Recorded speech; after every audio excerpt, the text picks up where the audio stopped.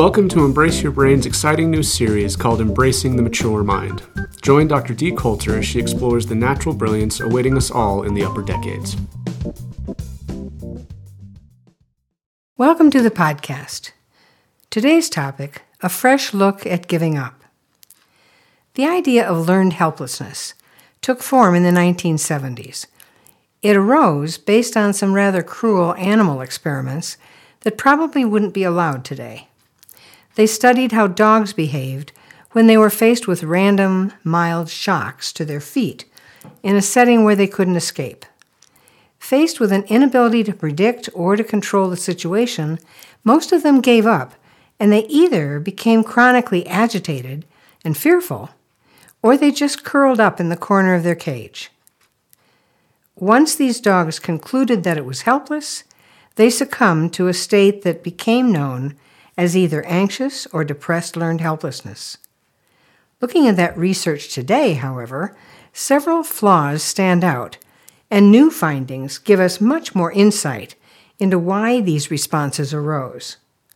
First, the research design was highly artificial. Situations that bring animals and humans to the point of giving up tend to be in relation to others in some way. This design wasn't interactive. Secondly, it never considered that the different layers of the brain each might address a lack of control and an inability to predict danger differently. And finally, it would be another 15 years before Stephen Porges would bring forth his extensive research on the forked pathways of the vagus nerve. Thanks to these findings, we can now understand just which response patterns are collapsing as we fall into learned helplessness. When our nervous system is working well, we meet new situations, new people, and new problems with what Porges would refer to as the upper vagal pathway. It's designed for social engagement, and it's our best first choice in most situations. We try to get along. We smile, we listen, we offer to shake hands, perhaps we share a meal, and we speak in a calm and friendly voice. And most importantly, we have full access to both of the top brain layers. The third layer, the neocortex, lets us think clearly and plan skillful strategies for dealing with any problems. And our top layer, the frontal lobes, allows us to see the big picture, to find win-win solutions to any problems, and to feel and express compassion easily. Ideally, this is how we want to conduct ourselves, as individuals, as groups, and even as countries. But what if we find this approach isn't working? That there seems to be no way to solve the problem? That we just can't trust the situation or the other groups or individuals to cooperate and be safe? Then our access to this upper vagal pathway closes down, and we must retreat to one of two lesser choices.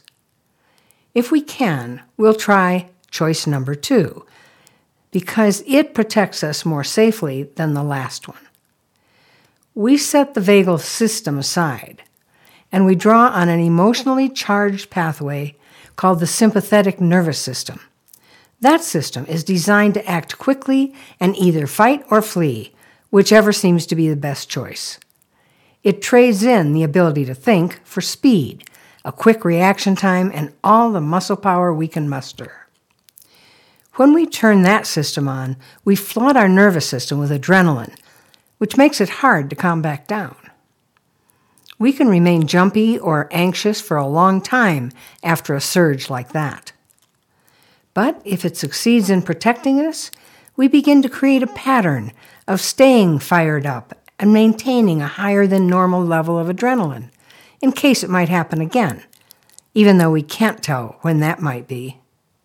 So we settle into a state of anxious learned helplessness. Our second brain layer, the limbic system, is now in charge. But if that high energy on switch fails to protect us, we have one more fallback response available to us. It's far from ideal, but if we're truly desperate, we'll use it.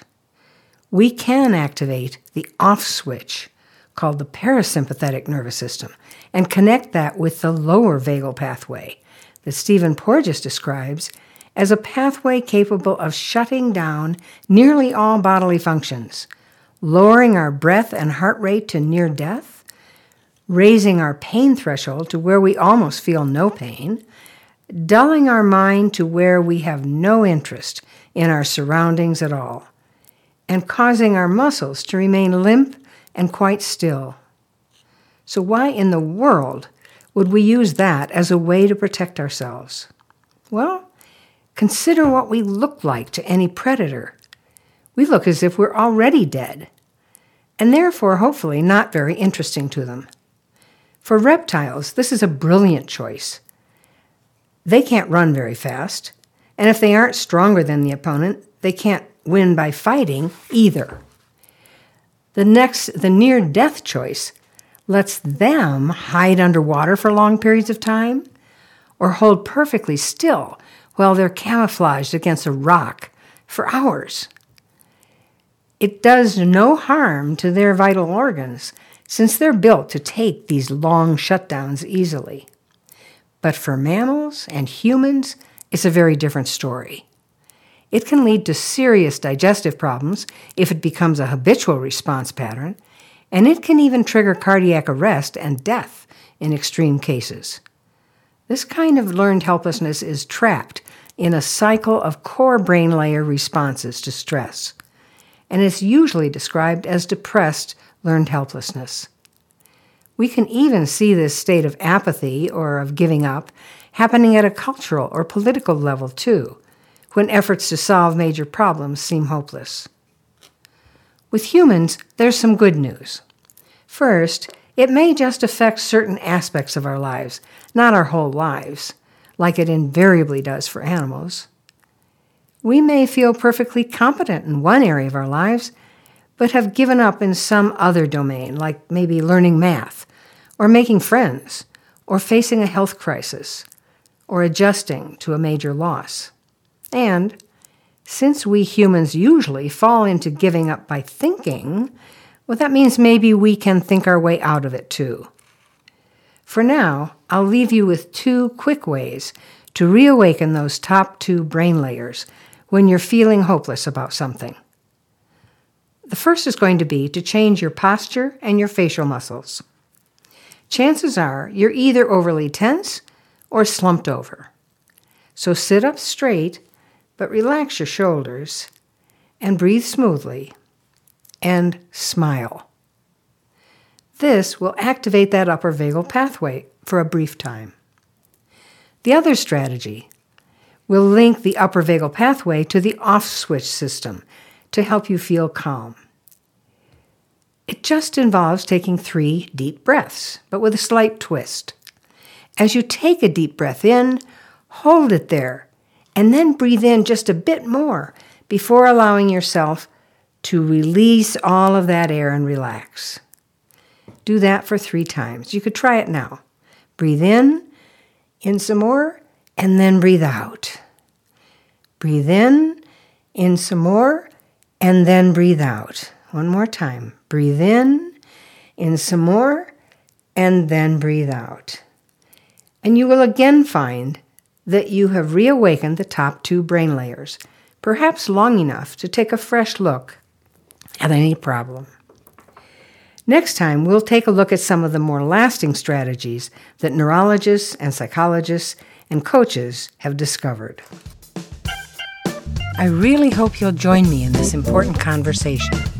Please send your comments for sharing to d@embraceyourbrain.com. I look forward to hearing from you.